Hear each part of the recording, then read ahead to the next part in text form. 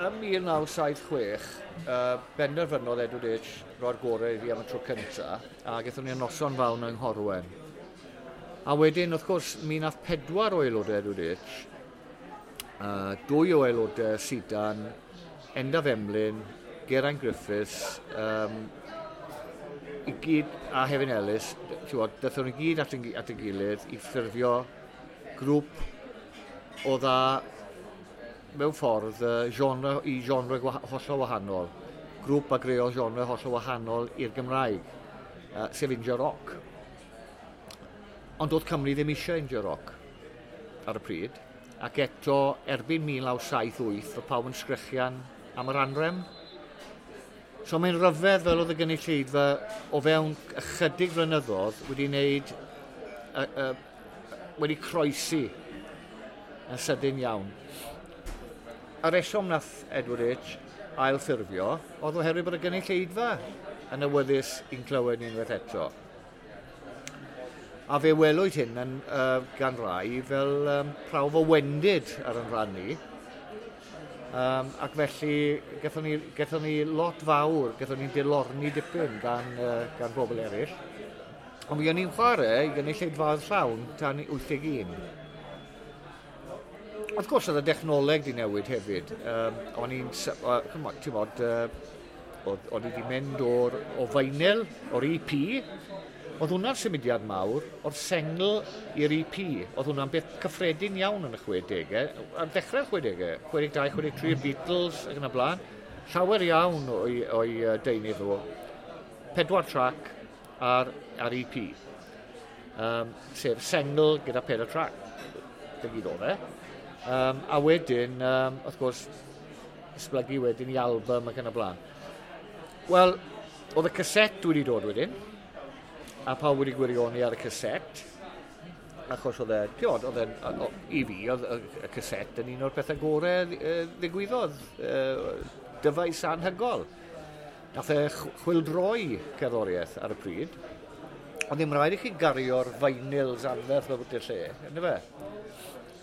A wedyn, oedd pobl yn dechrau gwneud albums dwbl. Oedd cloriau yn dechrau mynd yn bwysig. Golwg recordiau. A oedd Charlie Britton, sef yn drymiwr ni, yn gynllunio'r graffeg. A mae rai o'r albums nath Charlie gynllunio.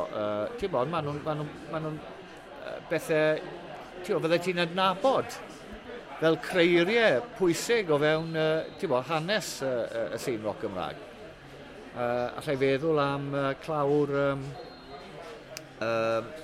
yn erbyn y ffactorau. Llun o addag Efa mewn ffordd yn yr ardd, a wedyn Plant y Fflam, un arall. A Sneb yn Mecso Dam, sef yr album ddwbl gyda'r holl luniau yna. Rhywbeth oedd y Stones wedi wneud yn gynnar iawn yn y 60au. So, o'n i'n gweld y diwydiant yn tyfu ac yn tyfu. A wedyn pan ddath sain wedyn a chreu'r stiwdio cyntaf dyn nhw yng Ngwern y Fale, sef sgubor fach ar fferm yn Llanddwrog, ac allai di'n llythrenol, ddim troi yn y lle, oedd y lle mor fach, ond o fanna ddath pethau fel ffordd newydd Eingl-Americanaidd o fyw a pethau i gyd. Oedd hen ffordd Gymreig o fyw, sef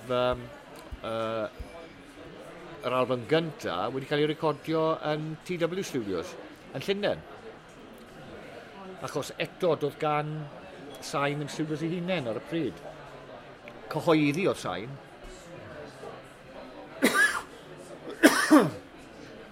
Cyhoeddi o'r sain a rhoi cyfleoedd i bobl ac yn ariannu'r prosiectau bob tro, ond wedyn, wrth gwrs, yn elwa o werthiant ac yn y blaen. Ond wy'n cofio TW Studios o lle nath y Bay City Rollers recordio. A dyn gynhyrchodd y record yna, achos oedd cynhyrchwyr nawr yn dechrau dod yn bwysig. Oedd Mike Parker, dyn oedd wedi cynhyrchu lot fawr o waith Endaf Emlyn, a cerddor anhygol, a dyn nath gyfrannu lot i'r album, a bod yn onest. a'n helpu ni, ti'n bod, oedd creu album bryd ni, oedd yn dipyn o cael y deunydd i ddechrau, ti'n bod, achos oedd y grwpiau mawr yn treulio misiodd ar fisiodd, ti'n bod, ti'n sôn am Fleetwood Mac, ti'n bod, ti'n sôn am flynyddoedd yn datblygu album. Ond byddai'n rhaid i ni datblygu a recordio a'i gynhyrchiau i gyd o fewn cyfnod wythnos.